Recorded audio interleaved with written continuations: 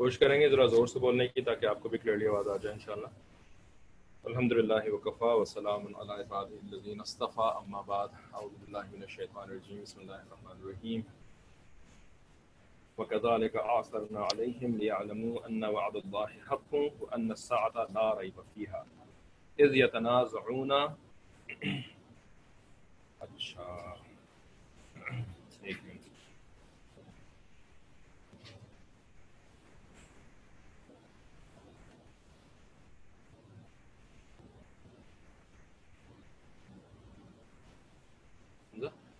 تو کو دیکھیے چلے گا.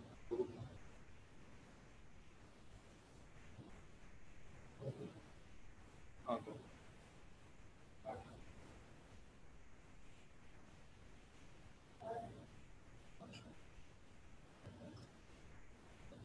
مائک کی آواز کی ہے, مجھے مائک کی آواز ریز کرنا نہیں.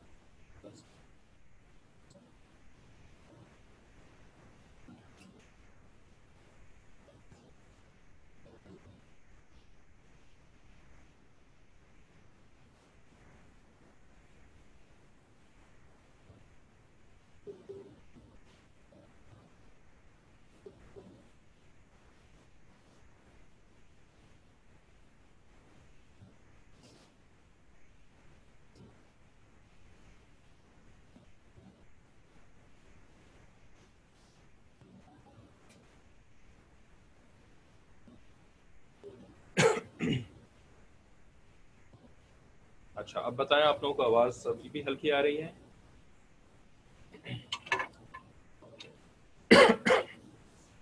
آواز کا والیوم تھوڑا بڑھا ہے آپ کو؟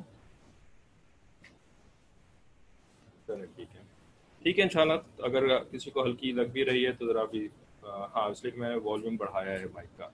ٹھیک ہے پھر شروع کرتے ہیں. بسم اللہ الرحمن الرحیم. اذ يتنازعون بينهم امرهم فقالوا ابنوا عليهم بنيانا ربهم اعلم بهم قال الذين غلبوا على امرهم لنتخذن عليهم مسجدا. سبحان ربك رب العزة عما يصفون وسلام على المرسلين والحمد لله رب العالمين.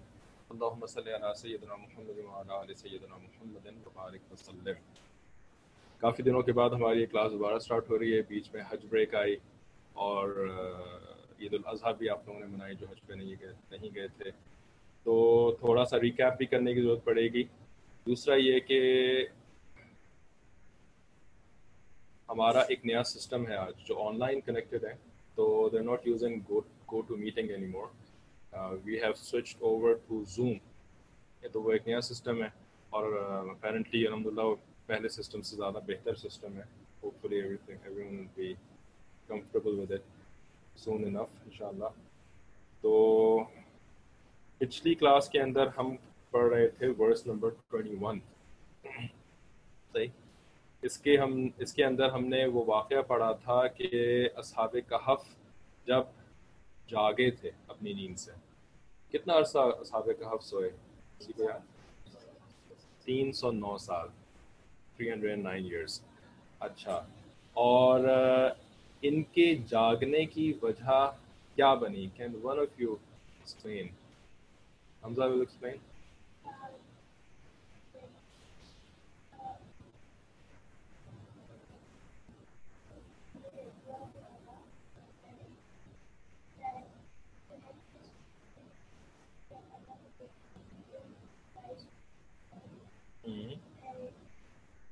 I will repeat for the classes here inshallah.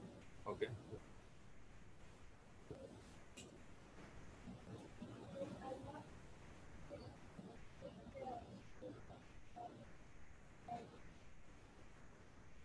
Right. صحیح. تو کوشچن واز کہ اصحاب کہف جو 309 سال سوتے رہے اور اس کے بعد ایک دم سے جاگ گئے, تو اس کی وجہ کیا بنی؟ تو اس کی وجہ جیسے کہ اللہ تعالیٰ نے بھی یہاں پر اس آیت کے اندر فرمایا ہے کہ کذالک اعثرنا علیہم, کہ ہم نے اس طریقے سے ان کو لوگوں کے سامنے دکھایا. We made them known to the people لِيَعْلَمُوا أَنَّ وَعْدَ اللَّهِ حَقٌّ, تاکہ یہ لوگ جان لیں, ان کو علم ہو جائے کہ اللہ کا وعدہ سچ ہے. کیا اللہ تعالیٰ کا وعدہ سچ ہے؟ اللہ تعالیٰ نے سارے انسانوں سے وعدہ کیا ہے کہ تم اس دنیا کے اندر زندگی گزار کر کے جب مر جاؤ گے, اس دنیا سے تم چلے جاؤ گے تو ایک دن میں تم لوگوں کو زندہ کروں گا, دوبارہ سے زندہ کروں گا. یہ اللہ تعالیٰ کا وعدہ ہے. This is a promise. This is not something that Allah has shown to us. ٹھیک ہے, کہ اللہ نے ہمیں دکھایا نہیں ہے یہ کہ دیکھو میں تمہیں اس طریقے سے میں نے تمہیں زندہ کر دیا ہے. ٹھیک ہے, وعدہ کس چیز کے بارے میں ہم کرتے ہیں؟ وعدہ تو ہم فیوچر کے بارے میں کرتے ہیں نا. پاسٹ کے بارے میں تو ہم وعدہ نہیں کرتے کہ میں تم سے وعدہ کرتا ہوں کہ تم 2008 میں پیدا ہوئے تھے. ہم کبھی ایسا کہتے ہیں کسی کو کہ میں تم سے وعدہ کرتا ہوں کہ you were born in 2008. Were you born in 2008? Somebody smiled, mashallah. I didn't know. So I was going to say 1974. That's when I was born. تو خیر ٹھیک ہے, تو ہم پاسٹ کے بارے میں وعدہ نہیں کرتے. اسی طریقے سے ہم پریزنٹ کے بارے میں جو چیز چل رہی ہے نا, کہ میں وعدہ کرتا ہوں کہ تم بک ریڈ کر رہے ہو, تم کتاب کھول کے بیٹھے ہوئے ہو, تم کتاب پڑھ رہے ہو. ٹھیک ہے, تو ہم پریزنٹ کے بارے میں بھی کسی سے وعدہ نہیں کرتے. تو وعدہ کس چیز کے بارے میں کرتے ہیں؟ وعدہ ہم فیوچر کے بارے میں کرتے ہیں, کہ جو چیز ابھی نہیں ہوئی ہوتی ہے اس کے بارے میں ہم پرومس کرتے ہیں, وعدہ کرتے ہیں. تو اللہ تعالیٰ کا وعدہ یہ ہے کہ تم جب مر جاؤ گے تو تم اس کے بعد ختم نہیں ہو جاؤ گے. You will not be gone forever. This is not the end of you. ٹھیک ہے, this is just a temporary transition from one place to another place. ٹھیک ہے, تو اسی کو ہم اردو میں کہتے ہیں نا انتقال ہو گیا. انتقال کا مطلب کیا ہوتا ہے؟ کہ آپ منتقل ہو گئے. منتقل means you transferred from one place to another place. ٹھیک ہے, دیٹس وائی وی سے انتقال ہو گیا, منتقل ہو گئے. ٹھیک ہے, جیسے آپ ریاض سے آپ کراچی منتقل ہو گئے, کراچی سے آپ اسلام آباد منتقل ہو گئے. ٹھیک ہے, تو یہ ہے اللہ تعالیٰ کا وعدہ. اور اللہ تعالیٰ نے اس وعدے کو ہمارے سامنے پروف کرنے کے لیے کہ میرا وعدہ سچا ہے, میں جھوٹ نہیں بول رہا تم لوگوں سے. ٹھیک ہے, تو اس کو سمجھانے کے لیے ہمیں اللہ تعالیٰ ہمیں مختلف طریقوں سے سائنس دکھاتے ہیں, مختلف طریقوں سے ہمیں انسیڈنٹس ہمارے سامنے ہوتے ہیں کہ جس سے کہ ہمیں اس بات کے اوپر یقین آ جائے کہ اللہ تعالیٰ جھوٹ نہیں بول رہے, اللہ تعالیٰ کا وعدہ بالکل سچا ہے, بالکل سچ ہے. تو اس طریقے سے ہوا کہ اس جو بادشاہ تھا بیدوسس, جو کہ ایک نیک بادشاہ تھا, بلیور بادشاہ تھا. ٹھیک ہے, تو اس کے زمانے میں باقی سب کچھ تو بہت اچھا تھا, سارے لوگ نیک تھے, تقریباً سارے لوگ ہی مسلمان تھے اور نیک تھے. لیکن شیطان جو ہے نا وہ اپنی حرکتیں کرتا رہتا ہے, وہ کوشش کرتا رہتا ہے کہ کسی طریقے سے لوگوں کا ایمان خراب کرے, ان کے ایمان میں نا وہ کوئی فالٹ پیدا کرنے کی کوشش کرے. تو وہ کوشش کرتا رہتا ہے اور کبھی ایسا ہوتا ہے کہ ہم جو ہے نا وہ اس کی کوشش سے افیکٹ ہو جاتے ہیں. ٹھیک ہے, اس کے افیکٹ ہونے کی وجہ کیا ہوتی ہے کہ ہم کچھ نہ کچھ ایسی غلط کام کر رہے ہوتے ہیں کہ جس کی وجہ سے شیطان ہمارے اوپر افیکٹ کر جاتا ہے. ٹھیک ہے, تو غلطی اصل میں ہماری اپنی ہوتی ہے, ہم ہی خود کچھ نہ کچھ گڑبڑ کر جاتے ہیں. تو اس گڑبڑ کے نتیجے میں پھر شیطان ہمارے اوپر حملہ کرنے میں کامیاب ہو جاتا ہے. ٹھیک ہے, تو اسی طریقے سے اس بیدوسس کے جو ملک میں لوگ رہتے تھے تو ان میں سے کچھ لوگ ایسے تھے کہ جنہوں نے کچھ نہ کچھ گڑبڑ کری ہوگی. ٹھیک ہے, جس کی وجہ سے اللہ تعالیٰ گیو شیطان ایکسس اوور دیم. ٹھیک ہے, ایز اے پنشمنٹ. تو شیطان کے جب ایکسس ہو گیا ان لوگوں کے اوپر تو اس نے نا آ کر کے ان کے ذہن کے اندر یہ ڈاؤٹ کریٹ کر دیا کہ دیکھو باقی ساری چیزیں تو چلو ٹھیک ہیں, لیکن مرنے کے بعد جب تمہاری باڈی جو ہے وہ جو زمین کے اندر مل جائے گی, بیکاز جب آپ اس فزیکل باڈی کو جو کہ انسان کی ہو یا کبھی آپ نے کسی اینیمل کو بھی اگر بیری کیا ہو, کچھ لوگ گھروں کے اندر پیٹس رکھتے ہیں تو پاکستان وغیرہ میں تو جگہ ہوتی ہے, گھر کے اندر گارڈن ہوتا ہے, بیک یارڈ ہوتا ہے, تو اگر کوئی پیٹ ہمارا مر جاتا ہے نا تو ہم باقاعدہ اس کو بیری کرتے ہیں. بچوں کا یہ بھی ایک ہوتا ہے کہ جی اپنے پیٹ کو بیری کریں. تو اس جگہ کو آپ جب آپ کچھ عرصے کے بعد کھول کر کے دیکھیں تو آپ کو نظر آئے گا کہ اس کی باڈی تو ڈیکمپوز ہو گئی. ٹھیک ہے, اس کی باڈی بالکل ختم ہو گئی. تو اسی طریقے سے ہیومن باڈی بھی ختم ہو جاتی ہے.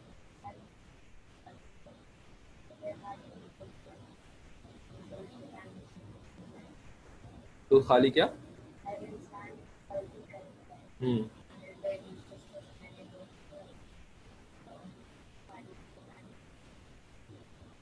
ہاں کوشچن ہے کلاس میں سے کہ ہر انسان غلطی کرتا ہے, رائٹ. نبی صلی اللہ علیہ وسلم نے فرمایا کہ کل بنی آدم خطاؤن, ہر سن آف آدم میننگ ہر ہیومن بینگ خطا کرنے والا ہے, غلطی کرنے والا ہے. تو کیا ہر ہیومن بینگ کے اوپر شیطان مسلط ہو جاتا ہے؟ ٹھیک ہے, تو بیدوسس کے ان تھوڑے سے لوگوں کے اوپر خالی شیطان کیوں مسلط ہوا, سب کے اوپر کیوں نہیں ہو گیا, رائٹ. ٹھیک ہے, تو اس کا جواب اگر ہم کلاس سے پوچھیں کیونکہ اس کا جواب ہم پچھلی کلاس میں دے چکے ہیں. کافی دن ہو گئے مصطفیٰ بھائی بھول گئے. اس کا کیا جواب ہے؟ ہم نے کلاس میں ایک دفعہ یہ سمجھایا تھا. Any one from either of the class rooms? ماشاء اللہ we have 3 class rooms, 1 physical 2 virtual. کسی کو جواب اس کا یاد ہے کہ شیطان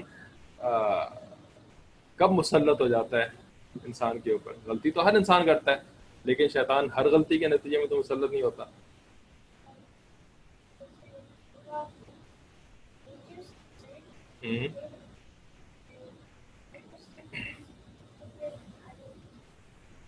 اچھا، تو ایک جواب یہ تھا کہ اگر میجر سنس کریں تو میجر سنس کی وجہ سے پھر شیطان مسلط ہوتا ہے. Not quite. جی داؤد آپ کے پاس؟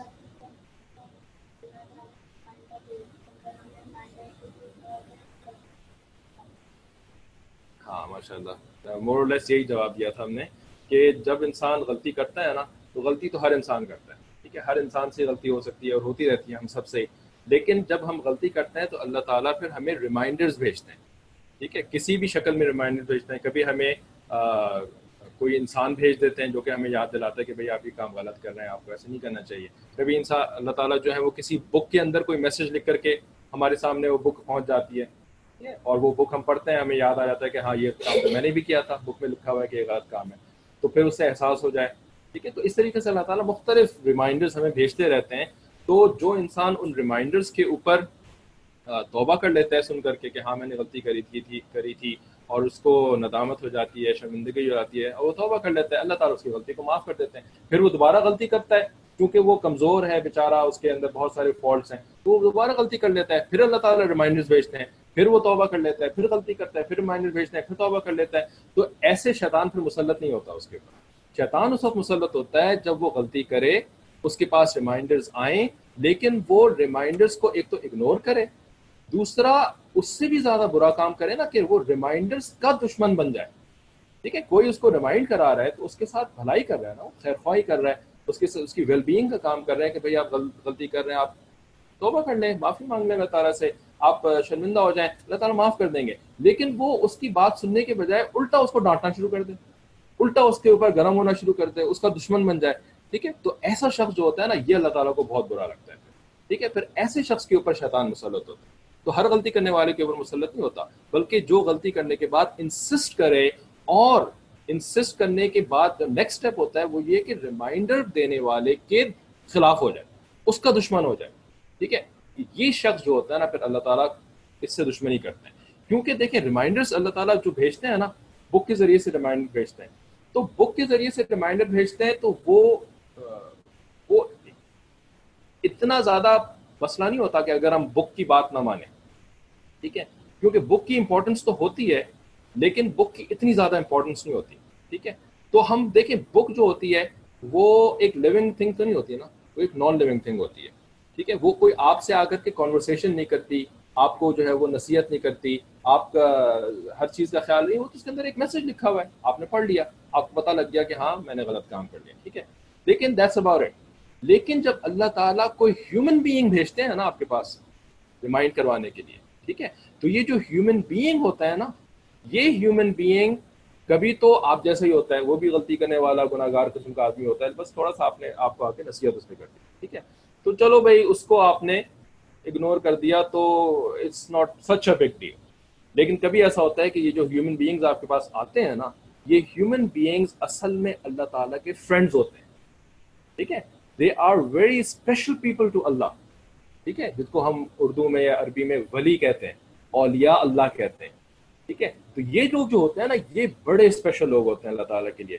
تو اگر کوئی ان کا دشمن بن جائے نا، ان کو ذلیل کرنا شروع ہو جائے، ان کو برا بھلا کہنا شروع ہو جائے، ٹھیک ہے، ان کی غیبتیں کرنا شروع ہو جائے، ٹھیک ہے، تو یہ چیز پھر اللہ تعالیٰ کہتے ہیں کہ since you have proclaimed a war against my wali, against my friend, so then I will actually announce war against you. ٹھیک ہے، because enemy of your friend is your enemy. ایسا ہی ہوتا ہے نا، اسکول کے اندر آپ کو کوئی بہت اچھا دوست ہو، ٹھیک ہے، اور کوئی آ کر کے اس کے ساتھ دشمنی کرنا شروع ہو جائے، تو کیا آپ اس دشمنی کو اپنے خلاف تصور نہیں کرتے؟ آپ کہتے ہیں کہ بھائی میرے اتنے اچھے دوست کے ساتھ تم نے دشمنی کری, تم اس کو جو ہے وہ تکلیف پہنچا رہے ہو, تم اس کو, ٹھیک ہے. تو پھر اگر آپ کے پاس پاور ہوتی ہے, ذرا آپ طاقتور ہوتے ہیں, ذرا آپ اسٹرانگ ہوتے ہیں, ٹھیک ہے, تو پھر آپ کہتے ہیں اوکے, تم اپنے دوست کو کہتے ہیں کہ تم تو ذرا سائڈ میں بیٹھو, ٹھیک ہے, I will take your revenge from your enemies, I will take the revenge on your behalf, ٹھیک ہے, because you are weak, I am not weak, I have control, I have power, ٹھیک ہے نا. بالکل یہی معاملہ اللہ تعالیٰ کے ساتھ ہوتا ہے کہ جب اللہ تعالیٰ کے کسی ولی کے ساتھ دشمنی کرتا ہے تو وہ ولی تو انسان ہوتا ہے نا, آدمی ہوتا ہے, ٹھیک ہے, تو اللہ تعالیٰ پھر اس ولی کی طرف سے پھر اللہ تعالیٰ جواب دیتے ہیں, ٹھیک ہے. تو یہ جو چیز ہوتی ہے نا, اس کا یہ والا معاملہ بہت خراب ہو جاتا ہے, اور اس کی وجہ سے پھر اللہ تعالیٰ شیطان کو, یعنی اینیمیز کو, شیطان کیا ہے, ہماری اینیمی ہے, ٹھیک ہے, وہ کوئی ہمارا دوست تو کبھی بھی نہیں بن سکتا, وہ تو کبھی بھی نہیں چاہے گا کہ ہم جنت میں جائیں, وہ کبھی بھی نہیں چاہے گا دنیا کے اندر اچھے سے رہیں, ٹھیک ہے, تو وہ تو اینیمی ہے نا. تو اللہ تعالیٰ پھر اینیمی کو ہمارے اوپر کر دیتا ہے. یہ ایسے ہی ہے جیسے کہ ہم دنیا کے اندر دیکھتے ہیں نا کہ جی مسلم جو ہیں وہ کبھی کسی سے پٹ رہے ہیں, کبھی کسی سے پٹ رہے ہیں, رائٹ, کبھی جوز مسلمس کو مار رہے ہیں, کبھی ہندوز مسلمس کو مار رہے ہیں, کبھی بدھسٹ مسلمس کو مار رہے ہیں, کبھی کرسچن مسلمس کو مار رہے ہیں, ٹھیک ہے. تو یہ کیا ہے, یہ بدھسٹ, یہ کرسچنس, یہ جوز, یہ ایتھیسٹ, یہ ہندوز, یہ سب کیا ہے, یہ ہمارے اینیمیز ہیں نا, ٹھیک ہے, اسلام کے مسلمس کے اینیمیز ہیں. تو بھائی ان اینیمیز کو ہمارے اوپر پاور کس نے دی, کس نے دی, اللہ نے دی نا, رائٹ. اللہ تعالیٰ اگر ان کو اجازت نہ دیں تو یہ تو ہمارا کچھ نہیں بگاڑ سکتے, یہ تو ہمیں نہیں مار سکتے نا اس طریقے سے جس طرح سے یہ مارتے ہیں. تو جی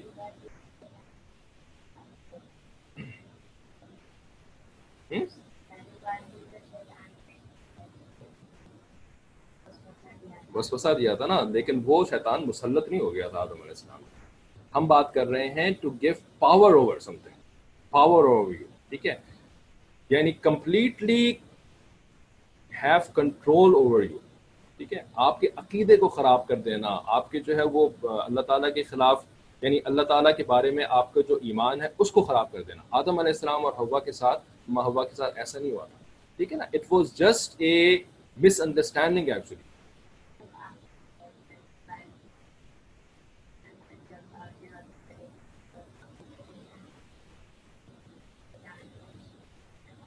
جی وہی تو آپ کو سمجھا رہے ہیں کہ جب پہلی بار آدم علیہ السلام سے غلطی ہو گئی تھی, ٹھیک ہے, تو وہ جو غلطی ہوئی تھی نا وہ شیطان کے وسوسے کی وجہ سے ہوئی تھی, ٹھیک ہے, شیطان کے وسوسے کی وجہ سے ہوئی تھی.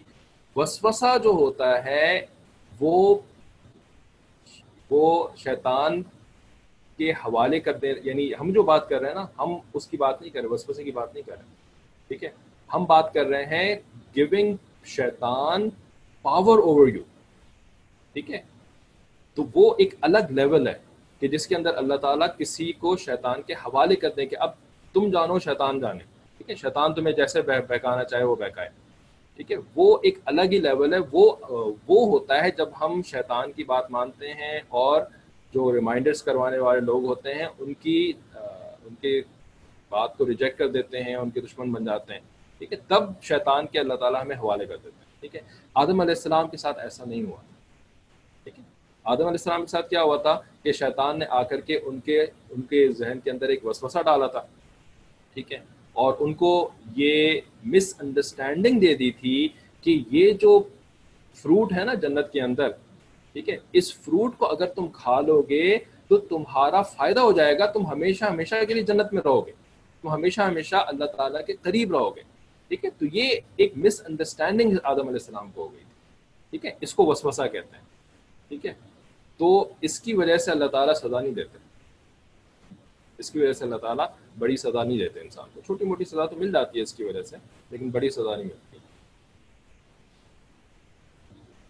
آپ جس وسوسے کی بات کر رہے ہیں, we are not talking about that at all, we are talking at a more serious level. جب کہ ہم اتنی غلطی کرتے ہیں, اتنا زیادہ غلط کام کرتے ہیں کہ شیطان کو اللہ تعالیٰ نا ہمارے اوپر اتھارٹی دے دیتے ہیں. اتھارٹی دینے کا مطلب ہوتا ہے کہ دین شیطان بیکمس اے ڈرائیونگ فورس, ٹھیک ہے. دیکھیں آپ گاڑی کے اندر جا رہے ہیں, صحیح ہے, آپ گاڑی میں سارے کے سارے پوری فیملی بیٹھی ہوئی ہے, ٹھیک ہے. تو اب آپ کا ایک فرینڈ, سو کالڈ فرینڈ ہے نا, وہ برابر میں اپنی گاڑی لے کر کے آتا ہے, ٹھیک ہے, اور آپ کو کہتا ہے کہ تم کہاں جا رہے ہو, تو آپ کہیں کہ جی میں تو جا رہا ہوں فلانی جگہ پہ، ٹھیک ہے، میں جا رہا ہوں ریاض گیلری جا رہا ہوں، ٹھیک ہے. تو اب وہ کہے آپ کو کہ تم ریاض گیلری کیوں جا رہے ہو؟ تو آپ کہیں کہ جی میں ریاض گیلری سے جا رہا ہوں تاکہ میں جا کر کے نا اپنی جو اسینشیل گروسریز ہیں گھر کی وہ لے کر کے آ جاؤں. تو وہ آپ کو کہے کہ بھئی تم کیا اسینشیل گروسریز کے پیچھے پڑے ہوئے ہو، تم ایسا کرو نا، تم چلے جاؤ فلانے جگہ پہ، تم مال چلے جاؤ، ٹھیک ہے، وہاں پہ تم جا کر کے کچھ اسپورٹس وغیرہ کھیل لو، ٹھیک ہے، تم گروسریز کرنے کے لیے کیوں جا رہے ہو، ٹھیک ہے. تو وہ آپ کو کہے کہ بھئی تم کو امی نے بھیجا ہے تو چھوڑو امی کی بات کو، کیا گروسریز کے تم پیچھے پڑے ہو، تم جاؤ جا کر کے وہاں پہ کیا نام ہے اس کا، کہاں جاتے ہیں وہاں جا کر کے اسکیٹنگ کر کے آ جاؤ، ٹھیک ہے. تو اس کو کیا کہتے ہیں؟ اس کو کہیں گے کہ آپ کا جو یہ جو سو کالڈ فرینڈ ہے نا، یہ آپ کے دل کے اندر وسوسے ڈالتا ہے، ٹھیک ہے نا. He is giving you wrong ideas, ٹھیک ہے، he is giving you wrong ideas. آپ کی امی نے آپ کو کام کے لیے بھیجا ہے، گھر میں گروسریز کی ضرورت ہے، تو وہ کہہ رہا ہے کہ نہیں نہیں تم چھوڑو اس کو، تم جاؤ جا کر کے ذرا اسکیٹنگ کر کے واپس آ جانا، ٹھیک ہے. دس از کالڈ وسوسہ، ٹھیک ہے. تو یہ وسوسہ کیا ہے؟ آپ کے دل میں آیا، لیکن اب آپ جو ہے نا اف یو آر یعنی good then you will be able to fire it off, ٹھیک ہے نا. آپ کہیں گے نہیں امی نے جو کام کیا نا مجھے وہ کرنا ضروری ہے، ٹھیک ہے، میں دوست کے سو کالڈ جو دوست میرا بن رہا ہے میں اس کی بات کو اگنور کرتا ہوں، میں امی کا کام پہلے کروں گا بیکاز دیٹس امپورٹنٹ، ٹھیک ہے. تو یہ کہلاتا ہے وسوسہ دینا، ٹھیک ہے. اچھا، نیکسٹ اسٹیپ کیا ہے اس کا؟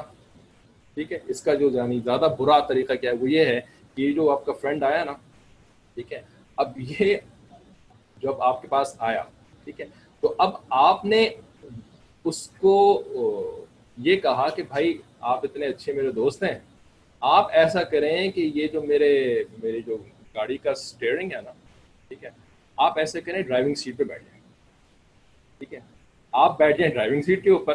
اب آپ جہاں مجھے لے کے جانا چاہیں گے آپ لے کے جائیں مجھے، ٹھیک ہے. تو what will this be called?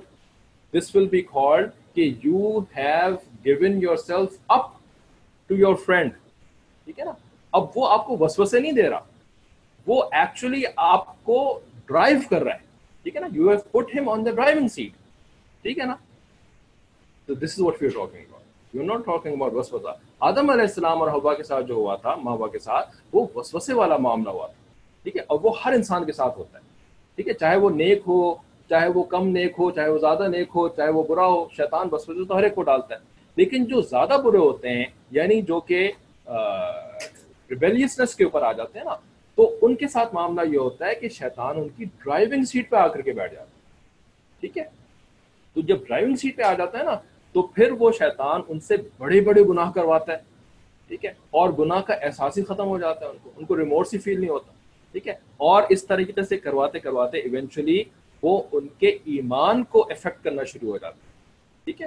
ایمان کے بارے میں ڈاؤٹس ڈالنا شروع ہو جاتا ہے کہ یہ جو پتہ نہیں باقی ساری چیزیں ٹھیک ہیں، مرنے کے بعد زندہ کیسے ہوں گے یہ تو سمجھ میں نہیں آتا، ٹھیک ہے نا. تو یہ ہوا تھا ان لوگوں کے ساتھ. بیدوسس کے نیشن کے اندر جو کچھ لوگ تھے نا جو کہ ایمان کے خلاف ہونا شروع ہو گئے تھے، ان کے ساتھ یہ والا معاملہ ہوا تھا. ٹھیک ہے، ٹھیک ہے، سمجھ میں آیا بات، فرق سمجھ میں آ گیا ان دونوں کے اندر نا. انشاءاللہ یہ اگزامپل یاد رکھیے گا کہ وسوسے کا مطلب کیا ہوتا ہے اور ڈرائیونگ سیٹ کے اوپر شیطان کو بٹھا دینے کا مطلب کیا ہوتا ہے. تو اس طریقے سے پھر یہ معاملہ ہوا تھا کہ پھر بیدوسس نے اللہ تعالیٰ سے دعا کری تھی کہ میرے کچھ لوگوں کا ایمان خراب ہو رہا ہے تو آپ میری مدد کیجئے، آپ کسی بھی طریقے سے معاملے کو سولو کر سکتے ہیں، تو it is up to you یا اللہ. تو اللہ تعالیٰ نے پھر 309 ایئرز ان لوگوں کو سلانے کے بعد ایک دم سے ان کو جگا دیا، اور جگانے کے بعد یہ سارا معاملہ ہوا جو کہ ہم نے پچھلی کلاس میں ڈسکس کر لیا تھا. ٹھیک ہے، کہ وہی یہاں تک تو ہم نے پڑھ لیا تھا نا کہ ان کا ایک آدمی تملیخہ تھا، تو اس کو انہوں نے پیسے دے کر کے بھیجا کہ بھئی ہمیں بھوک لگی ہے، تو let's get to the point کہ بھوک کا علاج کرنا چاہیے بجائے اس کے کہ ہم یہ سوچتے رہیں کہ ہم کتنے سال یہاں پہ سوتے رہیں یا کتنی دیر سوتے رہیں. تو وہ گیا پھر پیسے لے کر کے، اور پھر وہاں پہ جا کر کے جب اس نے 300 ایئرس پرانا کوائن جب دکاندار کو دیا تو دکاندار نے کہا کہ پتہ نہیں یہ تو لگتا ہے کوئی ٹریجر اس کو ہاتھ آ گیا ہے، کہیں سے اس نے چوری کر لیا ہے، آرکیولوجیکل کلیکشن ہوگا، تو وہاں سے جا کے چوری کر لیے ہیں کوائنس. تو اس نے پھر دوسروں کو بتایا، تو دوسروں نے کہا کہ ہاں اس کا کچھ کرنا چاہیے. تو پھر سارے جو شاپ کیپرز تھے انہوں نے تملیخہ کو پکڑا اور اس کو پکڑ کے کنگ کے پاس لے گئے. اور کنگ کے بارے میں پھر ہم نے کافی ساری بات کری تھی کہ یہ جو کنگ تھا یہ اچھا آدمی تھا, یہ اچھا لیڈر تھا. ٹھیک ہے, تو اس کی بات ہمیں کیسے پتہ لگتی ہے تفسیر سے, کہ اس کو معلوم تھا کہ پرانے زمانے میں ایک کنگ ہوا کرتا تھا, اور وہ کنگ جو تھا وہ بڑا ظالم تھا, اور اس کے دور کے اندر چند نیک لڑکے تھے, وہ ایمان لے کر کے آ گئے تھے. پھر وہ اس کنگ کے ظلم سے اپنے آپ کو بچانے کے لیے, اپنے ایمان کی حفاظت کے لیے وہ بھاگ گئے تھے اور کہیں جا کر کے چھپ گئے تھے. اور پھر ان کے بارے میں کچھ جو لیگیسیز مشہور تھیں کہ جی وہ سو رہے ہیں اور کسی کیو کے اندر ہیں, یہ ساری باتیں اس کنگ کو معلوم تھی. ٹھیک ہے, تو he was a learned person. ٹھیک ہے, تو اس سے ہم نے پھر یہ بات سمجھی تھی کہ جو لیڈرز ہوتے ہیں کسی بھی نیشن کے, یہ لیڈرز جو ہے نا وہ نیشن کے دوسرے لوگوں کے مقابلے میں زیادہ لرنڈ ہونا ضروری ہے.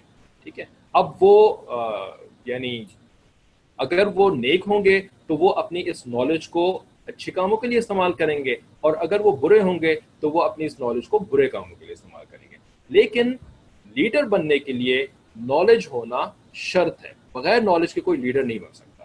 ٹھیک ہے, اور پھر ہم نے اس میں یہ بھی بات کری تھی کہ اگر آپ کسی کو دیکھیں کہ وہ کسی ملک کا لیڈر تو بظاہر نظر آتا ہے, لیکن نالج اس کے پاس کچھ ہے نہیں. ٹھیک ہے, تو اس کا مطلب کیا ہوتا ہے, اس کا مطلب یہ ہوتا ہے کہ یہ قوم جو پوری ہے نا, پوری کی پوری نیشن, یہ پوری کی پوری نیشن دراصل ایک الٹریٹ قسم کی نیشن ہے. اسی وجہ سے اللہ تعالیٰ نے اس کو ایک الٹریٹ قسم کا لیڈر عطا کر دیا. ٹھیک ہے, تو لیڈر جو ہوتا ہے وہ ایکچولی ریفلیکشن ہوتی ہے نیشن کی. اگر نیشن اچھی کوالٹیز والی ہوگی تو اللہ تعالیٰ اس کو اچھا لیڈر بھی عطا کریں گے. اگر وہ نیشن بری کوالٹیز والی ہوگی تو اللہ تعالیٰ اس کو برا لیڈر بھی عطا کریں گے. ٹھیک ہے, تو یہ کنگ کے بارے میں چند باتیں کری تھیں. اس کے بعد پھر ایک اور پوائنٹ جو ذہن میں آیا تھا وہ یہ کہ جب یہ تملیخہ کنگ کو دے کر کے واپس اپنے کیو میں جا رہا تھا, ٹھیک ہے, تو وہاں پر جانے سے پہلے اس کے ذہن میں ایک بات آئی. ٹھیک ہے, وہ یہ کہ جی میں اگر کنگ کو اور اتنے سارے لوگوں کو ساتھ لے کر کے کیو کے اندر انٹر ہو جاؤں گا نا, تو میرے جو ساتھی ہیں وہ سمجھیں گے کہ جیسے کہ لوگوں نے اٹیک کر دیا ہمارے اوپر. اس لیے کہ وہ تو یہی سمجھ رہے ہیں کہ ہم ایک دن سوئے ہوئے تھے اور اب جاگ گئے ہیں, تو وہ تو سمجھ رہے ہیں کہ باہر تو ہماری اینیمیز رہتے ہیں, تو اگر اتنے سارے لوگ آ گئے تو وہ اس کو اپنے خلاف ایک اٹیک کنسیڈر کریں گے. تو ہو سکتا ہے کہ وہ کوئی ریاکشن میں کوئی غلط کام کر جائیں. ٹھیک ہے, ہو سکتا ہے وہ اندر سے جو ہے وہ ان لوگوں کو, اگر کوئی ویپنز ہے ان کے پاس تو ویپن سے کاؤنٹر اٹیک کر دیں, یا پتھر مارنا شروع کر دیں, کچھ بھی کر دیں جو اپنے آپ کو سیف کرنے کی کوشش کریں. تو تملیخہ نے اس بات کو سمجھ لیا کہ یہ اچھا آئیڈیا نہیں ہے کہ ہم سارے کے سارے ایک ساتھ انٹر ہوں. ٹھیک ہے, تو اس نے جو ہے نا پھر یہ سجیشن جو ہے وہ کنگ کے سامنے رکھا کہ this does not seem like a good idea کہ all of us should enter the cave at once. ٹھیک ہے, تو کنگ نے اس کے اس سجیشن کو مان لیا. ٹھیک ہے, دیکھیں یہ ایک اور کوالٹی ہے ایک اچھے لیڈر کی. ٹھیک ہے, اچھا لیڈر وہ نہیں ہوتا کہ جو کہ ہر وقت جو ہے وہ اپنا حکم دیتا رہے. ٹھیک ہے, اور کہے کہ جی میں لیڈر ہوں تو everyone is suppose to obey me. No one has the right to propose something different to me. Give me any ideas, give me any suggestion. ٹھیک ہے, یہ اچھا لیڈر نہیں ہوتا, بلکہ اچھا لیڈر جو ہوتا ہے he is always open to suggestions, open to ideas from people who are his subjects. ٹھیک ہے, اس کے جو لوگ ہیں عوام ہیں وہ تو بیچارے عام لوگ ہیں, لیکن اچھا آئیڈیا کہیں سے بھی آئے, a good leader's quality is that he will always be acceptable or receptible to a good idea. ٹھیک ہے, لیکن جو ڈیسیشن ہوتا ہے نا وہ ڈیسیشن لیڈر نے لینا ہوتا ہے. ٹھیک ہے, تو لیڈر کا کام ہوتا ہے آئیڈیاز یعنی مشورے جو ہے وہ لوگوں سے لینا, لیکن ڈیسیشن جو ہے وہ فائنل اس لیڈر کا ہوتا ہے. اب لوگوں کے اوپر یہ ضروری ہوتا ہے کہ وہ لیڈر کے ڈیسیشن کو فالو کریں. ٹھیک ہے, چاہے وہ ان کی سجیشن کے مطابق وہ ڈیسیشن ہو, چاہے ان کے سجیشن کے مطابق وہ ڈیسیشن نہ ہو, پھر بھی ان کو فالو کرنا چاہیے. This is called good discipline. ٹھیک ہے, اور یہ گڈ ڈسپلن جو ہوتا ہے یہی ایک اچھی قوم کی اور اچھے لیڈر کی نشانی ہوتی ہے.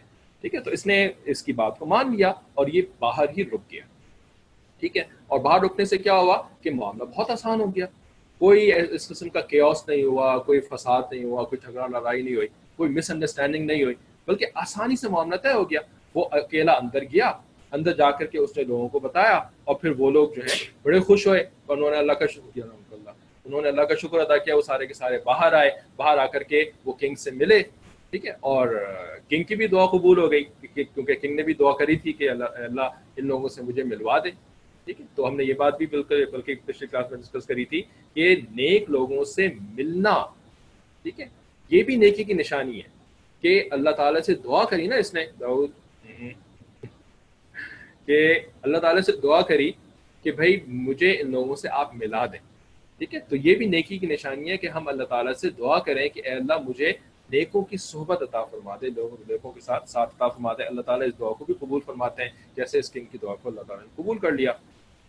تو پھر اس کے بعد پھر کتابوں کے اندر یہ لکھا ہے کہ یا تو یہ ہوا کہ وہ لوگ اپنے کیو سے باہر نکلے اور کنگ سے جو ہے ملاقات ہوئی, اس کے بعد انہوں نے کنگ سے ایکسکیوز کیا کہ بھئی ہمیں کیو میں واپس جانے دو.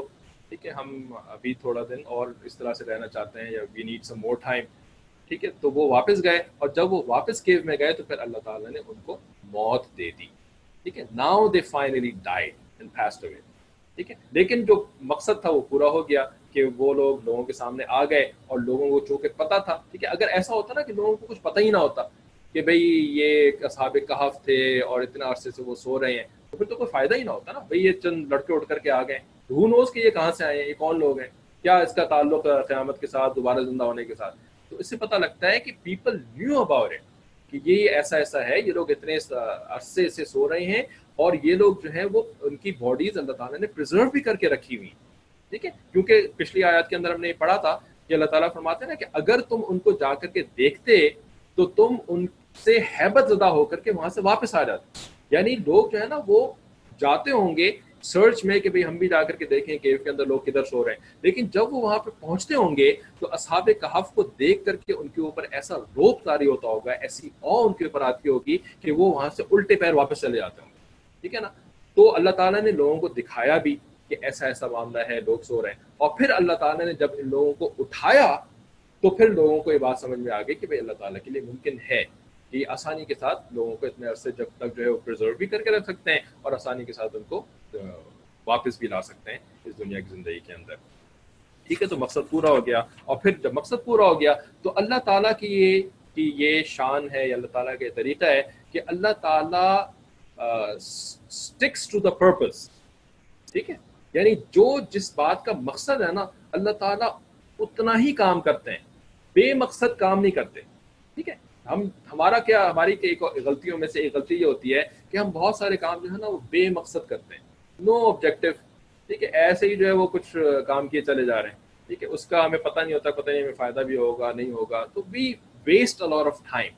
ٹھیک ہے, and because of wasting time we end up wasting our energies. ٹھیک ہے, our resources, and time is actually the most precious resource. ٹھیک ہے, تو وہ کیوں ہوتا ہے, کیونکہ ہم اپنے آبجیکٹو کے اوپر فوکس نہیں کر پاتے, بلکہ ہم ڈی فوکس ہو جاتے ہیں اپنے آبجیکٹو سے. ٹھیک ہے, لیکن اللہ تعالیٰ از پرفیکٹ. اللہ تعالیٰ میں تو کوئی امپرفیکشن نہیں ہے, کوئی اس قسم کی غلطی کو اللہ تعالیٰ نہیں کرتے نا. تو دیکھیں اللہ تعالیٰ کا جو مقصد ہوتا ہے کسی کام کو کرنے کا, as soon as that purpose is met then وہ بات ختم ہو جاتی ہے. ٹھیک ہے, اسی طریقے سے ان کے ساتھ بھی ہوا کہ جو پرپس تھا وہ میٹ ہو گیا, پھر اللہ تعالیٰ نے ان کو موت دے دی. اب مزید ان کو 500 سال اور زندہ رکھیں, پھر ان کو سلاتے رہیں, تو اللہ تعالیٰ نے کوئی وہ تو نہیں بنانی نا, جس طرح سے کہ ہم لوگ جو ہے وہ زو بناتے ہیں تاکہ بھی زو میں جا کر کے لوگ انٹرٹینمنٹ کریں, جانوروں کو رکھا ہوا ہے زو میں. ٹھیک ہے, جو ایکویریم بنایا ہوا ہے کہ جی وہاں پہ فشز کو اتنا عرصہ رکھا ہوا ہے تاکہ لوگ انٹرٹین ہو جا کر کے. بھائی ایک پرپز اورینٹڈ کام ہونا چاہیے. ٹھیک ہے, کہ اگر آپ ان جانوروں سے کچھ لرن کرنا چاہتے ہیں تو پھر تو زو کی ایک اہمیت ہے. ٹھیک ہے, اگر آپ اس سے کوئی بینیفیشل کام لینا چاہتے ہیں تاکہ انسانوں کا فائدہ ہو. ٹھیک ہے, انسانوں کی لیٹس سے کہ جی اینیملس کو اسٹڈی کرنے سے انسانوں کے کسی بیماری کے اندر آپ کوئی میڈیکیشن بنا سکتے ہیں, تو پھر تو اینیملس کو رکھنے کا فائدہ ہے. ٹھیک ہے, لیکن خالی اس لیے کہ بس رکھا ہوا ہے اور ان کو اتنا پیسے بھی خرچ کر رہے ہیں ان کے اوپر, ان کے کھانے کھلانے پلانے کے لیے, ٹھیک ہے, تاکہ جو ہے وہ چند لوگوں کو انٹرٹینمنٹ مل جائے, تو یہ کوئی پرپز نہیں ہے. ٹھیک ہے, تو اس طریقے سے اللہ تعالیٰ کیا معاملہ نہیں ہوتا, بلکہ اللہ تعالیٰ اسٹکس ٹو دا پرپز. جو معاملہ ہوتا ہے اسی حد تک اس کو رکھتے ہیں, اور پھر جب اس کی ضرورت ختم ہو جاتی ہے تو پھر اس کو ختم. جیسے کہ اس کے اوپر ایک سب سے بڑی مثال ہمیں ایک اور ملتی ہے نبی علیہ السلام کی سیرت سے. نبی صلی اللہ علیہ وسلم کی لائف سے ہمیں اس کی جیسا ہی اصحاب کہف کا معاملہ ہوا نا, 309 سال. ٹھیک ہے, ان کو سلایا, لیکن پرپز میٹ ہو گیا کہ ایک قوم کا ایمان بچ گیا. ٹھیک ہے, عقیدہ ان کا سلامت ہو گیا, پھر ان کو ختم.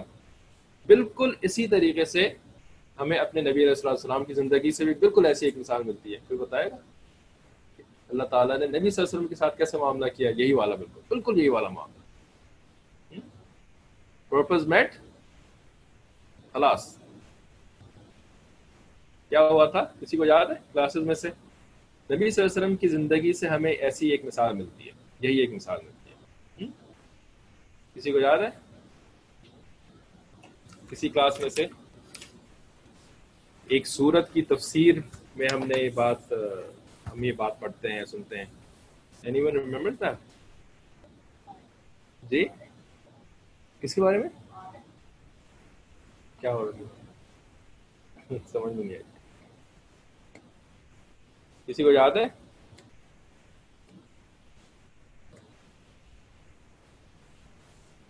If anyone trying to answer تو وہ اگر خالی اوکے کر کے یا یس کر کے بتا دیں تو پھر آپ کا ویٹ کر لیتے ہیں. Otherwise I'll go ahead and answer the question.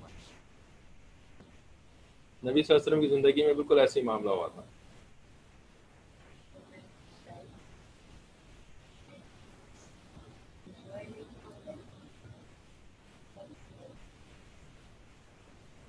تو جواب تو بتائیں پھر ہم پتہ لگے نا کہ آپ کہنا کیا چاہ رہے ہیں. عورت نے پوائزن کر دیا تھا. اوکے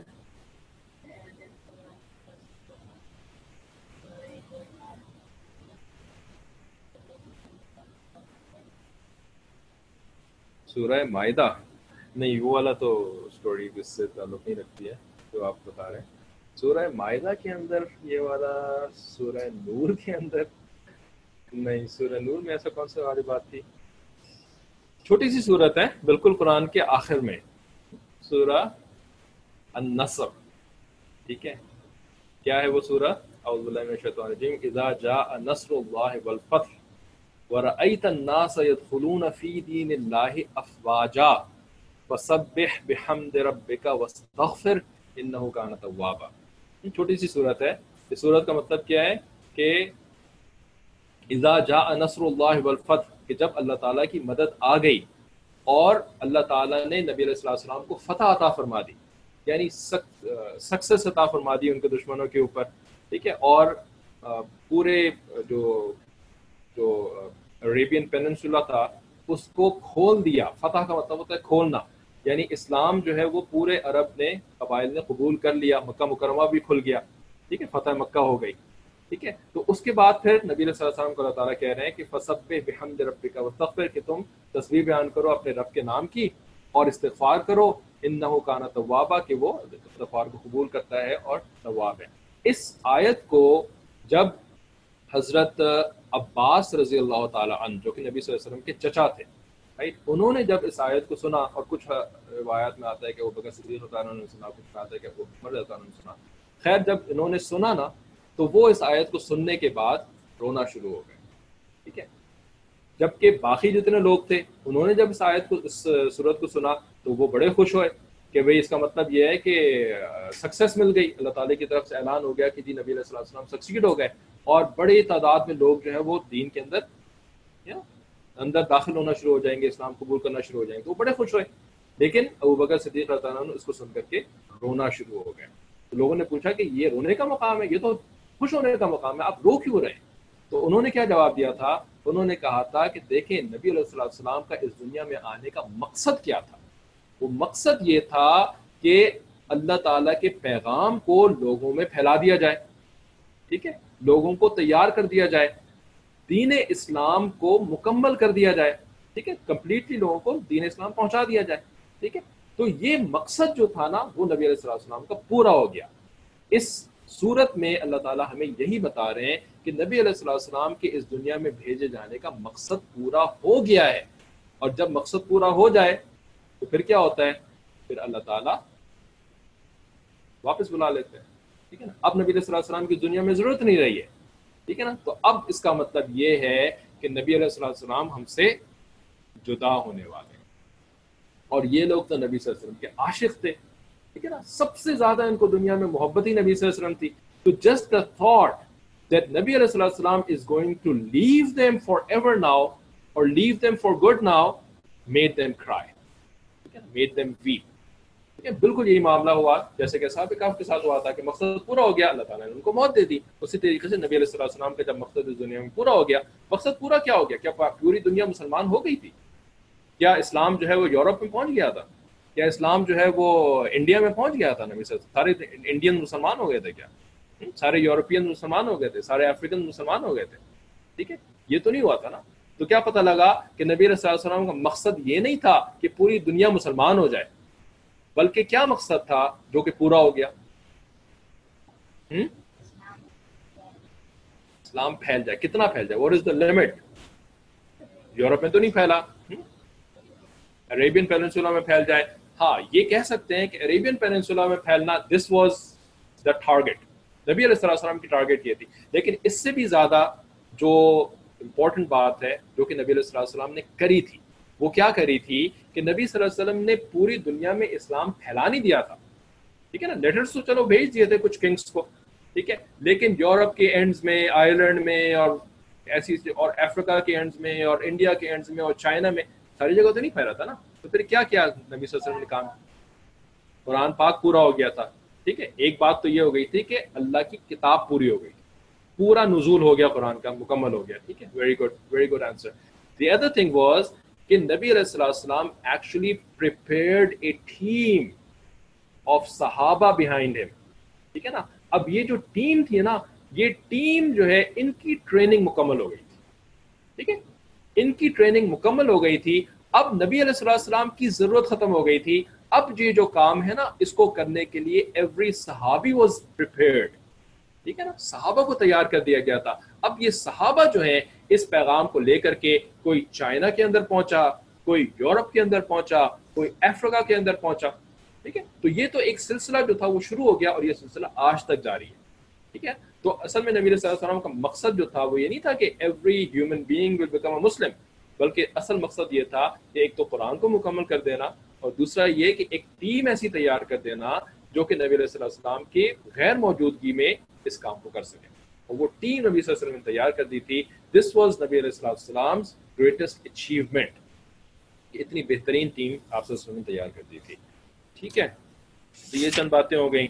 اور اس کے بعد پھر آگے جو اس کی تفسیر میں لکھا ہوا ہے، اچھا ان آیات کے بارے میں آپ کو پہلے بھی بتایا تھا کہ ان میں بہت سارے میسیجز ہیں، بہت سارے. ٹھیک ہے، تو ہم لے کر کے چل رہے ہیں ایک ایک کو. تو اللہ تعالیٰ نے یہاں پر ایک بات جو فرمائی تھی نا، ان وعد اللہ حق، دو مین پرپزز تھے. ٹھیک ہے، ایک تو کتاب کو مکمل پہنچا دینا لوگوں تک، دوسرا ایسے بندے تیار کر دینا جو کہ اس کتاب کے میسج کو لے کر کے لوگوں تک پہنچا سکے. کتاب اللہ اور بندوں کو کیا کہتے ہیں عربی میں؟ ہاں ہاں، بندوں کو کیا کہتے ہیں؟ Anyone? ہاں،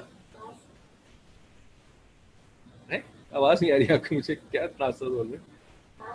ناس، انسان کو ناس بولتے ہیں. بندوں کو جو اللہ تعالیٰ کے خاص بندے ہوتے ہیں نا، ان کو کہتے ہیں عباد اللہ. انہوں نے جواب دیا. لیکن عباد اللہ کے ساتھ ساتھ ایک اور زیادہ اچھا جو ورڈ استعمال کرتے ہیں وہ تو عباد اب کی جمع ہے، اس کو کہتے ہیں رجال اللہ. ٹھیک ہے، رجال کا جو لفظ ہے نا، یہ اسپیشل عباد کے لیے استعمال ہوتا ہے، اسپیشل بندوں کے لیے. ٹھیک ہے، جو کہ ویری ویری اسٹرانگ بندے ہوتے ہیں، ان کو عربی میں رجل کہتے ہیں. ٹھیک ہے، اور ان کی جمع ہوتی ہے رجال. تو ہدایت کے دو سورسز ہوتے ہیں، ایک ہوتا ہے کتاب اللہ اور دوسرا ہوتا ہے رجال اللہ. تو نبی علیہ السلام نے دونوں کام مکمل کر دیے تھے. اس کے بعد پھر آپ صلی اللہ علیہ وسلم کی ضرورت ختم ہو گئی دنیا سے، تو اللہ تعالیٰ نے آپ صلی اللہ علیہ وسلم کو واپس بلا لیا اپنے پاس. ٹھیک ہے، تو اب یہاں پر ایک کوشچن یہ ہوتا ہے کہ ان وعد اللہ حق. ٹھیک ہے، اللہ تعالیٰ کا وعدہ سچ ہے. ٹھیک ہے، اللہ تعالیٰ کا وعدہ سچ ہے. اب آپ یہ بتائیں کہ اللہ تعالیٰ کا وعدہ، تو یہ اللہ تعالیٰ کا وعدہ جو سچ ہے، تو آپ جو اللہ کے وعدے کے اوپر ٹرسٹ کریں، یہ ہم سے ایکسپیکٹیشن ہے نا اللہ تعالیٰ کی کہ اللہ کے وعدے کے اوپر ٹرسٹ کریں. ٹھیک ہے، لیکن بھائی سوال یہ پیدا ہوتا ہے کہ ہم کسی کے وعدے کے اوپر کیسے ٹرسٹ کریں جبکہ ہمیں تو یہ پتہ ہی نہیں ہے کہ وہ وعدہ اس کے پاس، یہ وعدہ اس نے کیا ہے. پرامس، کسی کے وعدے کے اوپر ہم ٹرسٹ کریں، ٹھیک ہے، لیکن ہمیں تو اتنا بھی نہیں پتا کہ کیا یہ وعدہ واقعی اس نے کیا ہے کہ نہیں کیا. کہ جیسے کہ آپ کو میں یہ کہوں کہ جی آپ کے جو اسکول کے پرنسپل ہیں، ٹھیک ہے، انہوں نے یہ وعدہ کیا ہے کہ اگر آپ کا اتنا پرسنٹائل آ جائے تو آپ کو نا انہوں نے ایک یورپ کا ٹرپ کروانا ہے، ٹھیک ہے. تو کیا آپ کو پتہ ہے کہ آپ کے اسکول کے پرنسپل نے وعدہ کیا ہے کہ نہیں کیا؟ آپ کو تو نہیں پتا. میں نے آپ کو آ کے یہ بات بتا دی ہے نا کہ جی آپ کے پرنسپل نے وعدہ کیا ہے. تو اب آپ نے تو پرنسپل کی زبان سے بات ہی کبھی نہیں سنی، تو آپ کیسے ٹرسٹ کریں کہ جی آپ کے پرنسپل نے واقعی وعدہ کیا ہے کہ میں ایسی جھوٹ بول رہا ہوں کہ میں ایسی جسٹ میکنگ تھنگز اپ. تو یہاں پر بھی تو یہ ہو رہا ہے نا کہ ان وعد اللہ حق. تو بھائی اللہ تعالیٰ نے یہ وعدہ کیا بھی ہے کہ نہیں کیا ہے. How do the people know? People have never seen Allah. ٹھیک ہے نا. No one has ever seen Allah. No one has ever heard Allah. ٹھیک ہے. No one has ever talk to Allah except Musa علیہ السلام. وہ بھی ٹھیک ہے، انہوں نے بھی بغیر دیکھے بھی اللہ تعالیٰ سے بات کری تھی نا. انہوں نے بھی دیکھا تو نہیں تھا اللہ تعالیٰ کو. تو باقی تو کسی نے اللہ تعالیٰ کو دیکھا نہیں، سنا نہیں، اللہ تعالیٰ کی آواز کبھی نہیں سنی، کبھی ملاقات نہیں کری اللہ سے. تو یہ وعد اللہ کے اوپر اتنا جو جو جو ایکسپیکٹیشن ہے کہ جی آپ بلیو کریں اللہ کے وعدے کے اوپر اور اس کو سچ مان لیں. اور تو ہاؤ از اٹ پاسبل کہ you can you cannot even know کہ whether this وعدہ has actually come from Allah or not. تو یہ جو اللہ کا وعدے والا کانسیپٹ ہے نا، اس کو ہمیں سمجھنا بہت زیادہ ضروری ہے. ٹھیک ہے کہ یہ اللہ کا وعدہ ہوتا کیا ہے اور یہ اللہ تعالیٰ کا وعدہ ہم تک پہنچتا کیسے.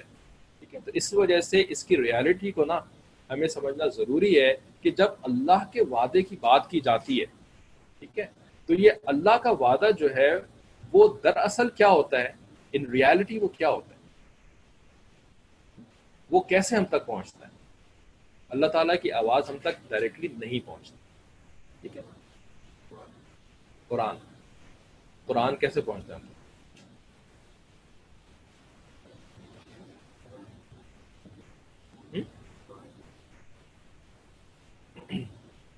آپ کے پاس ایک کسی نے آ کر کے آپ کو ایک بک پکڑا دی اور آپ کو کہا کہ یہ اللہ کی کتاب ہے. ہاؤ ڈو یو نو کہ اللہ کی کتاب ہے؟ اس کے اندر اگر عربی میں کچھ لکھا ہوگا تو عربی میں تو نیوز پیپر بھی ہوتا ہے، عربی کے اندر تو کوئی پیمفلٹ بھی ہوتا ہے، کوئی میوزک کے لیرکس بھی ہو سکتے ہیں عربی کے اندر. رائٹ. تو عربی میں ہر چیز کو آپ قرآن تو نہیں کہہ سکتے. کوئی بھی عربی کتاب آپ کو لا کے دے گا، آپ کہیں گے ہاں واقعی یہ اللہ کی کتاب ہے. تو ایسا تو نہیں ہوتا نا. تو اللہ تعالیٰ کے وعدے پر اس کے اوپر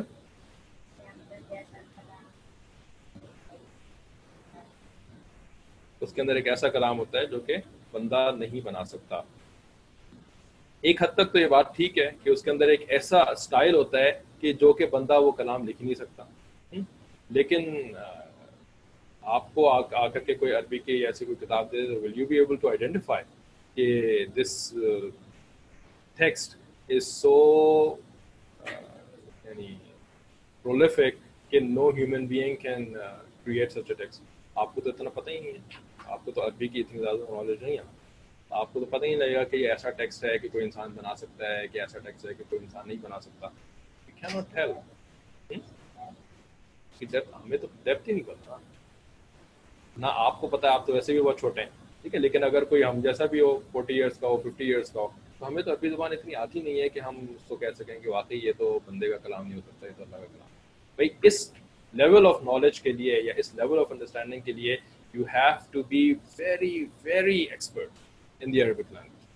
ٹھیک ہے. تو بھائی اللہ تعالیٰ صرف ویری ویری ایکسپرٹ سے تو یہ ایکسپیکٹ نہیں کرتے نا کہ وہ قرآن کو اللہ کی کتاب مانے. اللہ تعالیٰ تو ایک نارمل سے انسان سے بھی ایکسپیکٹ کرتے ہیں کہ وہ بھی قرآن کو اللہ تعالیٰ کی کتاب مانے، کیونکہ محمد صلی اللہ علیہ وسلم نے بتایا. ٹھیک ہے. جیسے کہ یہاں پہ بھی کسی نے جواب لکھا ہے نبی صلی اللہ علیہ وسلم. ٹھیک ہے. تو یہ جو بات ہوتی ہے نا کہ ان وعد اللہ حق، کہ اللہ کا وعدہ سچ ہے، تو اللہ کا وعدہ کا مطلب یہ ہے کہ جو اللہ کے پروفٹ آ کر کے تمہیں بتا رہے ہیں وہ سچ ہے. ٹھیک ہے. تو پروفٹ کی بات کو ماننا، پروفٹ کی بات کے اوپر ایمان لانا، اس کو سچ ماننا. تو اس سے کیا پتہ لگا،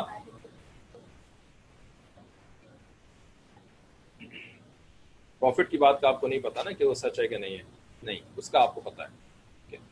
پروفٹ کا آپ کو کیسے پتا ہے کیونکہ پروفٹ جب اللہ تعالیٰ بھیجتے ہیں نا کسی شخص کو بنا کر کے, تو اس سے پہلے کہ وہ اپنی پروفٹ ہوڈ کا اعلان کرے کہ میں پروفٹ ہوں, ٹھیک ہے, میرے اوپر وحی آتی ہے, اللہ تعالیٰ مجھ سے بات کرتے ہیں, یا میرے اوپر اللہ تعالیٰ جو ہے وہ میسنجر بھیجتے ہیں, وہ جبرائیل علیہ السلام کو بھیجتے ہیں, ٹھیک ہے, تو یہ سب اعلان کرنے سے پہلے اللہ تعالیٰ اس پروفٹ کو لوگوں کے درمیان رکھتے ہیں, ٹھیک ہے, لوگوں کے درمیان اس کو رکھتے ہیں تاکہ لوگ اس پروفٹ کو دیکھیں, ٹھیک ہے, اور اس پروفٹ کو دیکھ کر کے وہ اس سے امپریس ہو جائیں, اور وہ سمجھ لیں کہ یہ جو پروفٹ ہے نا, یہ پروفٹ ایک ایسا بندہ ہے جو کہ جھوٹ نہیں بولتا,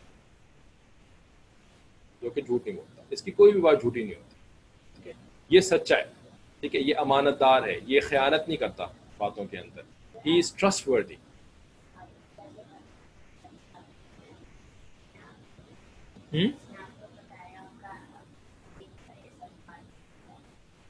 اس لیے کہ اس نے کبھی بھی جھوٹ نہیں بولا, ٹھیک ہے, دو باتیں ہوتی ہیں, ایک تو پروفٹ نے کبھی بھی جھوٹ نہیں بولا,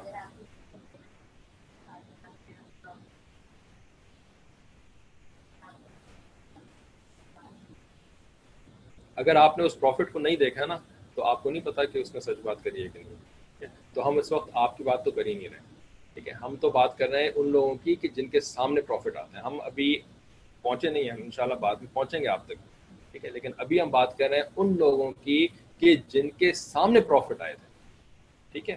تو ان لوگوں کو جو کہا جاتا ہے نا کہ تم اللہ کے وعدے کو مانو, تو ان لوگوں کو یہ کہا جاتا ہے کہ تم اللہ کے وعدے کو مانو کہ جو تمہیں یہ پروفٹ کہہ رہا ہے, تم اصل میں اس پروفٹ کی بات کو مانو, ٹھیک ہے. تو ان لوگوں نے اللہ کی بات کو ماننے کا مطلب یہ ہوتا ہے کہ پروفٹ کی بات کو مانا, کیونکہ اللہ نے اس پروفٹ کے ساتھ ان کو ایکسپوجر دیا ہوتا ہے, ٹائم دیا ہوتا ہے کہ وہ اس پروفٹ کو دیکھیں, اس کو جانیں کہ یہ بندہ کیسا بندہ ہے, ٹھیک ہے, یہ سچ بات کرتا ہے یا یہ جھوٹ بھی بولتا ہے, ٹھیک ہے, یہ کبھی امانت میں خیانت بھی کرتا ہے کہ نہیں کرتا. تو اس طریقے سے وہ لوگ جو ہے نا اس کی ہر بات کو جب مانتے ہیں نا, پھر اس کے بعد اللہ تعالیٰ, یعنی دنیاوی معاملات میں وہ لوگ اس پروفٹ کی بات کو مانتے ہیں, ٹھیک ہے, پھر اللہ تعالیٰ اس پروفٹ کو اپنے دین کا میسج دے کر کے بھیجتے ہیں کہ اب ان لوگوں کو جا کر کے دین کی بھی بات بتاؤ, ٹھیک ہے. تو اب ان لوگوں کی یہ ذمہ داری ہوتی ہے کہ وہ جیسے دنیا کی باتیں اس پروفٹ کی مانتے تھے, اسی طریقے سے اس پروفٹ کی دین والی باتیں بھی مانتے, ٹھیک ہے نا. تو نبی علیہ السلام نے بالکل یہی کام کیا تھا نا, کہ نبی صلی اللہ علیہ وسلم آپ سے لوگوں کے درمیان جو مکہ مکرمہ کے تھے ان کے ساتھ جتنا عرصہ رہے, تو اس میں آپ صلی اللہ علیہ وسلم کا جو کیریکٹر تھا وہ اسپاٹ لیس تھا, ٹھیک ہے. صادق اور امین آپ صلی اللہ علیہ وسلم کا ٹائٹل بن گیا تھا, ٹھیک ہے. all of those people used to call him Sadiq and امین, کہ he is the truthful one and he is the trustworthy one, ٹھیک ہے. تو وہ اس طریقے سے نبی صلی اللہ علیہ وسلم کو بہت کلوزلی جانتے تھے. اور جب آپ صلی اللہ علیہ وسلم کو اللہ تعالیٰ نے حکم دیا کہ بھئی اب ان لوگوں کو تم قیامت سے ڈراؤ, ٹھیک ہے, اللہ تعالیٰ کا پیغام دو, بت پرستی کے خلاف ان لوگوں کو کہو کہ چیز کو چھوڑ دو, تو آپ صلی اللہ علیہ وسلم نے کیا کام کیا تھا؟ کوئی بتائے گا آپ صلی اللہ علیہ وسلم نے کیا کام کیا تھا اس کے بعد پھر انشاءاللہ کلاس میں کر دیں, ٹائم ہو گیا. آپ صلی اللہ علیہ وسلم نے لوگوں کو جو بلایا تھا نا, تو کیسے بلایا تھا, کیا طریقہ اختیار کیا تھا آپ کو؟ اینی ون, یہ ساری سیرت ہے نا, تو سیرت کے بارے میں آپ لوگوں کو پتا ہوگا تبھی تو بات آگے بڑھے گی. اگر سیرت کے بارے میں کچھ نہیں پتا ہوگا آپ صلی اللہ علیہ وسلم کی لائف کے بارے میں, تو پھر آہستہ آہستہ بتایا تھا, آہستہ آہستہ تو بعد میں بتایا تھا. پہلے آپ صلی اللہ علیہ وسلم نے ایک کام کیا تھا, ایک انسیڈنٹ ہوا تھا, ایک آپ صلی اللہ علیہ وسلم what did he do? He called all the people together. Where? اپنے گھر میں نہیں, اپنے گھر میں نہیں بلایا تھا. He climbed the hill, ٹھیک ہے, صفا کے اوپر یا مروہ کے اوپر, ان دونوں میں سے کسی, صفا کے اوپر, رائٹ.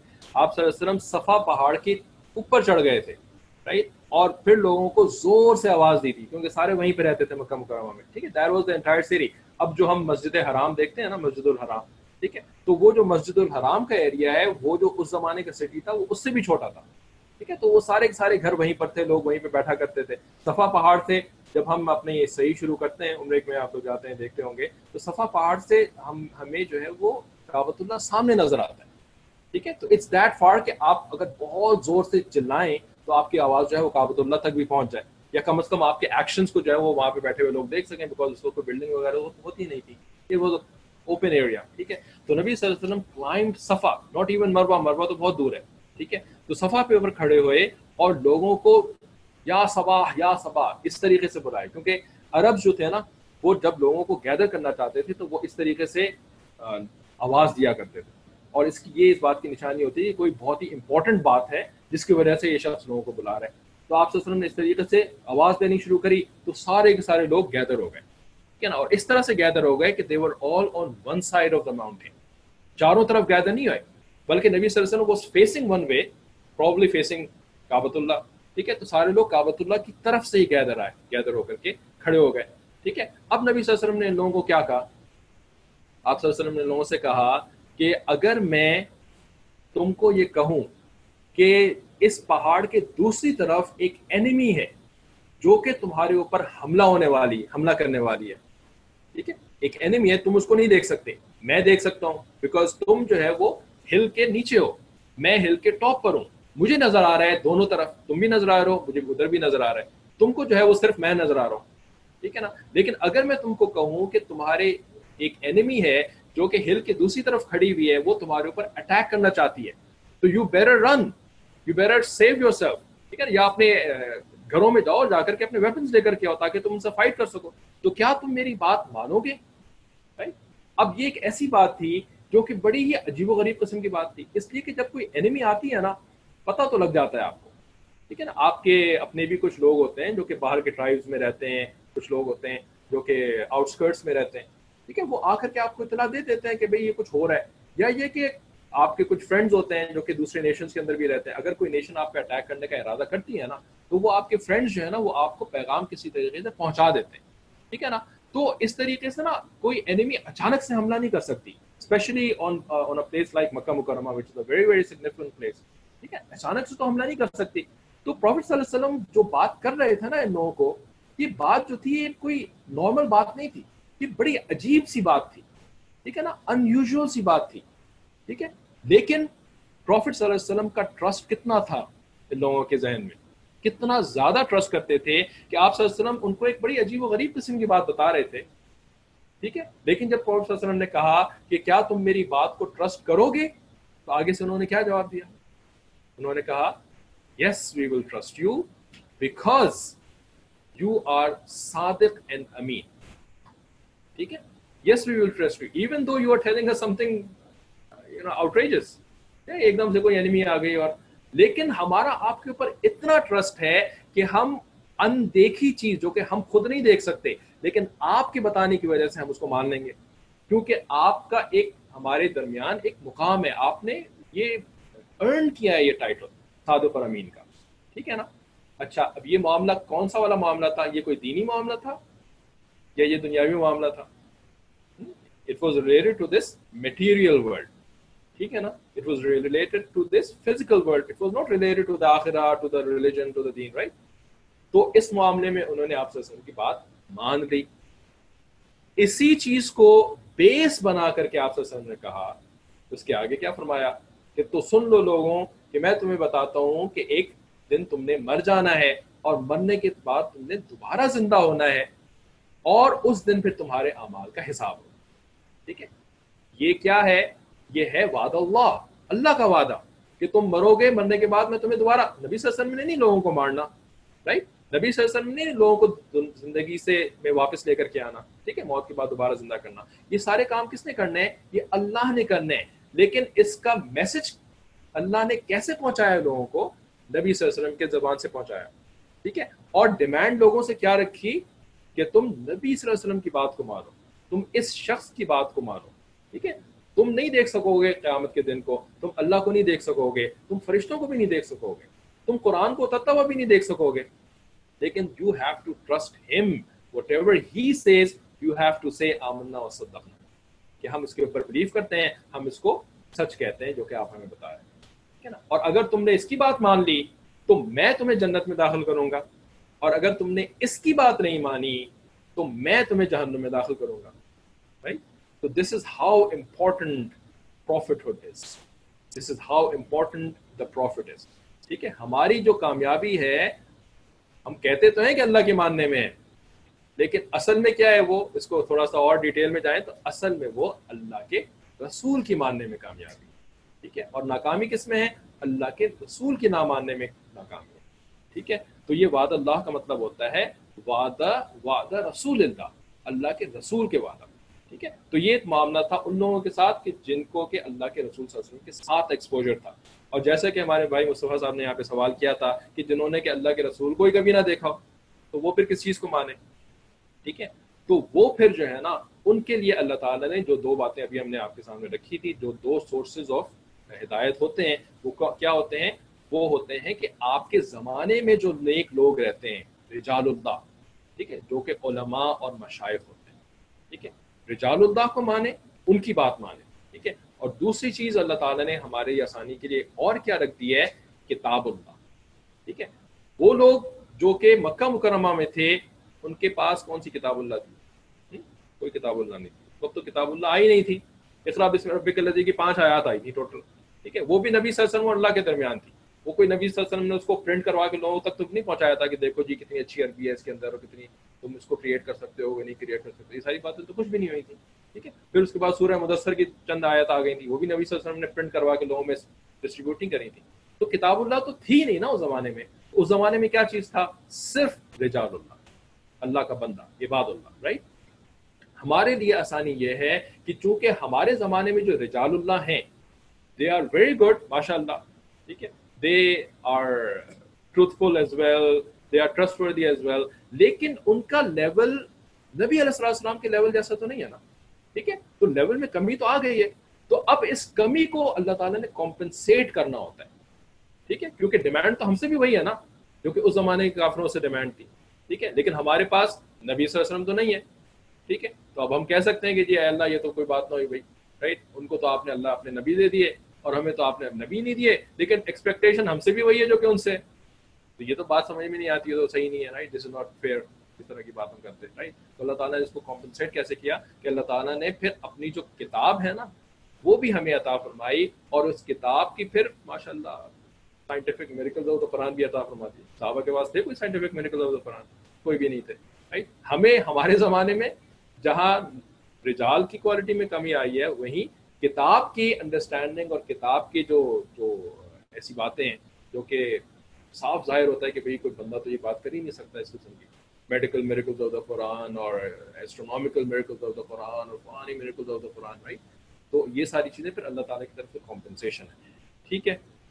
تو اس طریقے سے ہماری آخری بات آج کی کلاس کی یہ ہوئی کہ وعد اللہ کا مطلب ہوتا ہے کہ اللہ کے رسول کے وعدے کے اوپر ٹرسٹ کرنا, اور اس وعدے کے اندر پھر آگے ہم جو نیکسٹ بات کریں گے اگلی کلاس میں وہ یہ کریں گے کہ یہ جو فرمایا نا لا ریب فیہا.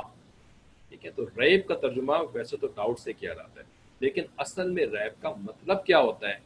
ٹھیک ہے. اور یعنی یہ جو ڈاؤٹ ہوتا ہے تو یہ کس قسم کا ڈاؤٹ ہوتا ہے, اس کے بارے میں اللہ تعالیٰ فرماتے ہیں لا ریب فیہا. تو یہ ڈسکشن انشاءاللہ پھر ہم اگلی کلاس میں کریں گے. کسی کو کوئی سوال ہو تو آپ ابھی پوچھ لیجیے. ویسے کلاس کا ٹائم اوور ہو چکا ہے, تو جو جانا چاہے وہ جا سکتا ہے, جو پوچھنا چاہے وہ ابھی بھی پوچھ سکتا ہے. ٹھیک ہے.